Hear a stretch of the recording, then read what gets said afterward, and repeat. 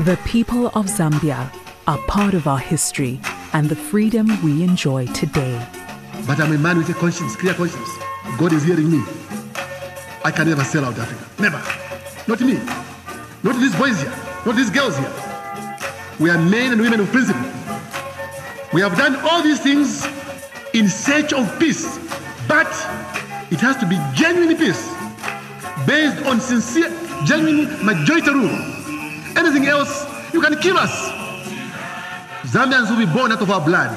We'll continue to fight. We share in the pain and loss with the people of Zambia as we all mourn the passing of former President Dr. Kenneth Kaunda.